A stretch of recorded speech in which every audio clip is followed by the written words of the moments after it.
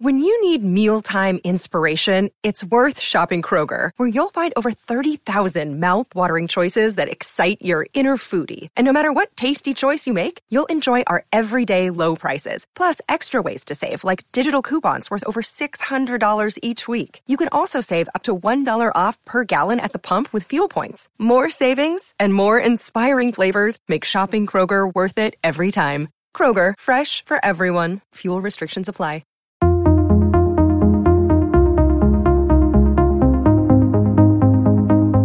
Read and react has always been the mantra of the fashion industry. But the irony is that technology that can predict what customers want from brands, stores, and products much more accurately than the gut feel technique are largely underutilized. I'm Edward Hertzman, president and founder of Sourcing Journal, and I'm here today with Greg Petro, founder and CEO of First Insight, to discuss why there's no longer any room for flying blind at retail today. Welcome back, Greg. Great to be here, Eddie. Thank you. So my first question is, I know you recently announced that First Insight has expanded its suite of solutions. In addition to helping your clients identify winners in their assortments, First Insight is now focused on improving the customer experience, boosting brand loyalty, and engaging customers. What's the common denominator behind achieving these four goals? Well, I think the fundamental is connectivity to the consumer, always has been, and connectivity in a way that is very authentic. So many people know our organization. You know, we were founded more than 14 years ago, almost 15 years ago now, with the idea that we could bring the consumer and in many cases the employee into the dialogue around decisions around product. We found out internally that we were running insights for our customers in a whole array of information points that they were looking for. And quite frankly, after listening to them very closely, some of the largest retailers, brands, and manufacturers in the world, frankly, they said, we need a next generation experience management platform. And so what's authentically happened from our perspective is we've leveraged the core intellectual property of our company and allowed our customers, which are retailers, brands, and manufacturers, obviously, leverage that technology now in a broader way. I want to talk a little bit about your new product, or the Consumer Experience Management Platform. Mm-hmm. What does that entail, and how does it translate into consumer loyalty? You know, the foundation, as you asked about earlier, is the connectivity model, basically collecting information and in an insight and providing it to a decision maker. The customer experience management, or lens as I refer to it as, is looking at the offerings that you provide, and that includes products and service offerings, as well as experiences. We see this trend and have measured it for some time across all of our customers worldwide, is that they are fragmenting at a much higher rate, and their behaviors are differentiated by segment. So it becomes very, very challenging for a national retailer or brand to say, okay, we're going to take this approach and it's going to cover this breadth of customers, unless they've actually looked at it from each of those segments perspective. So Greg, I want to pivot for a second. You and I have been talking about inventory management issues for years now, and how brands and retailers have yet to really crack the supply and demand equation. And this has resulted in liquidity issues, working capital issues, and it really has been intensified during COVID as many brands are struggling to move these goods through the pipeline. How can brands and stores ensure that they're delivering only what consumers want, and they're actually buying that at the right time and nothing more? The short answer is they need to test products. That's the fundamental of it. They need to rely on data to anticipate as opposed to react. That's the shortest answer I could give you. I spoke to recently at a WWD CEO conference earlier in December, and during that time, I talked about the need for brands to, yes, read and react, test and learn, but they need to anticipate. The winners will anticipate, and the anticipation is the challenge. You can't rest on a historical data point at this stage or leverage intuition to the large degree. It does not make sense economically any further.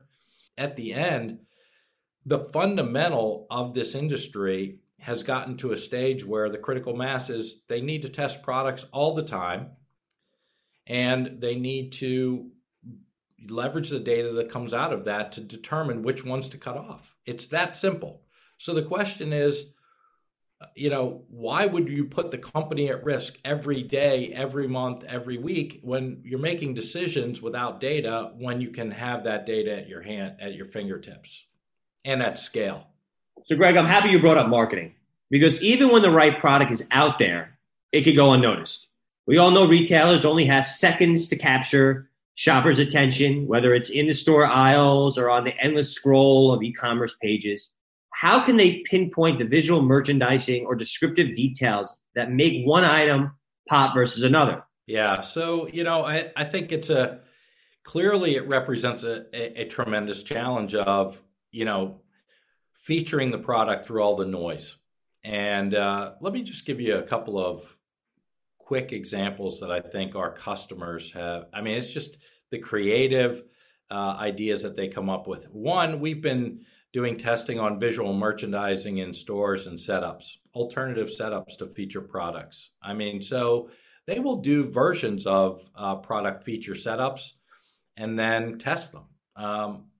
Online, we're doing Instagram video testing, ad testing to see how that might feature. We're doing promotional testing on what products to feature on a landing page of a website, or on the front page of a catalog, or even on the back page of a catalog.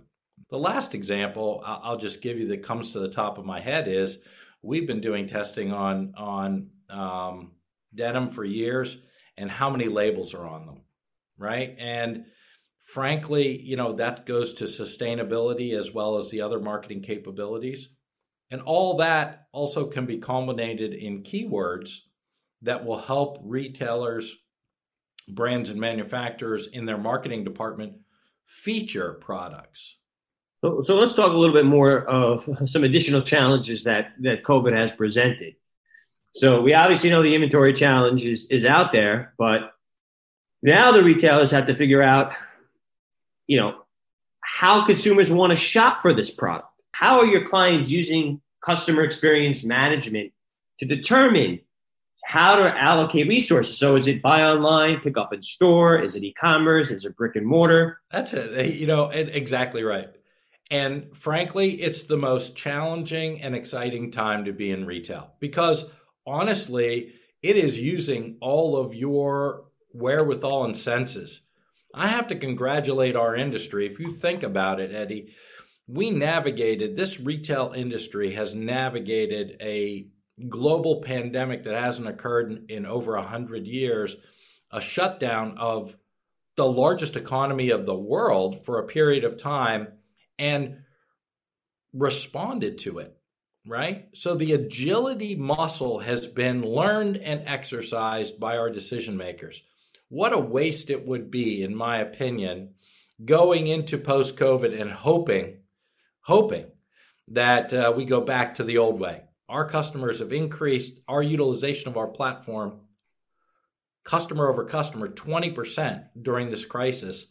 And our employees have responded in the increase in that productivity. So we can do this. But I think the issue is, go back to the consumer side, to your point. Are they going to want to buy online, pick up in store, do curbside pickup, be online? I think they are. But I think to what degree you can find out is just exactly what our customers are doing today. What we're seeing is our customers are testing everything. They are asking their consumer, what do you think about that experience? What was it like?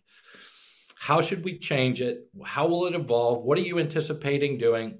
I mean, these are happening hundreds and hundreds a day. at this stage, and they're consistently doing it to see if their behavior is going to change. I think the biggest challenge that we're going to face right now going into the future is companies need to plan post-pandemic.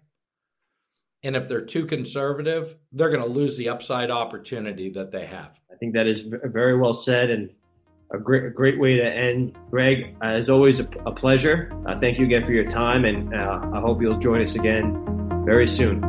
Thank you for having me.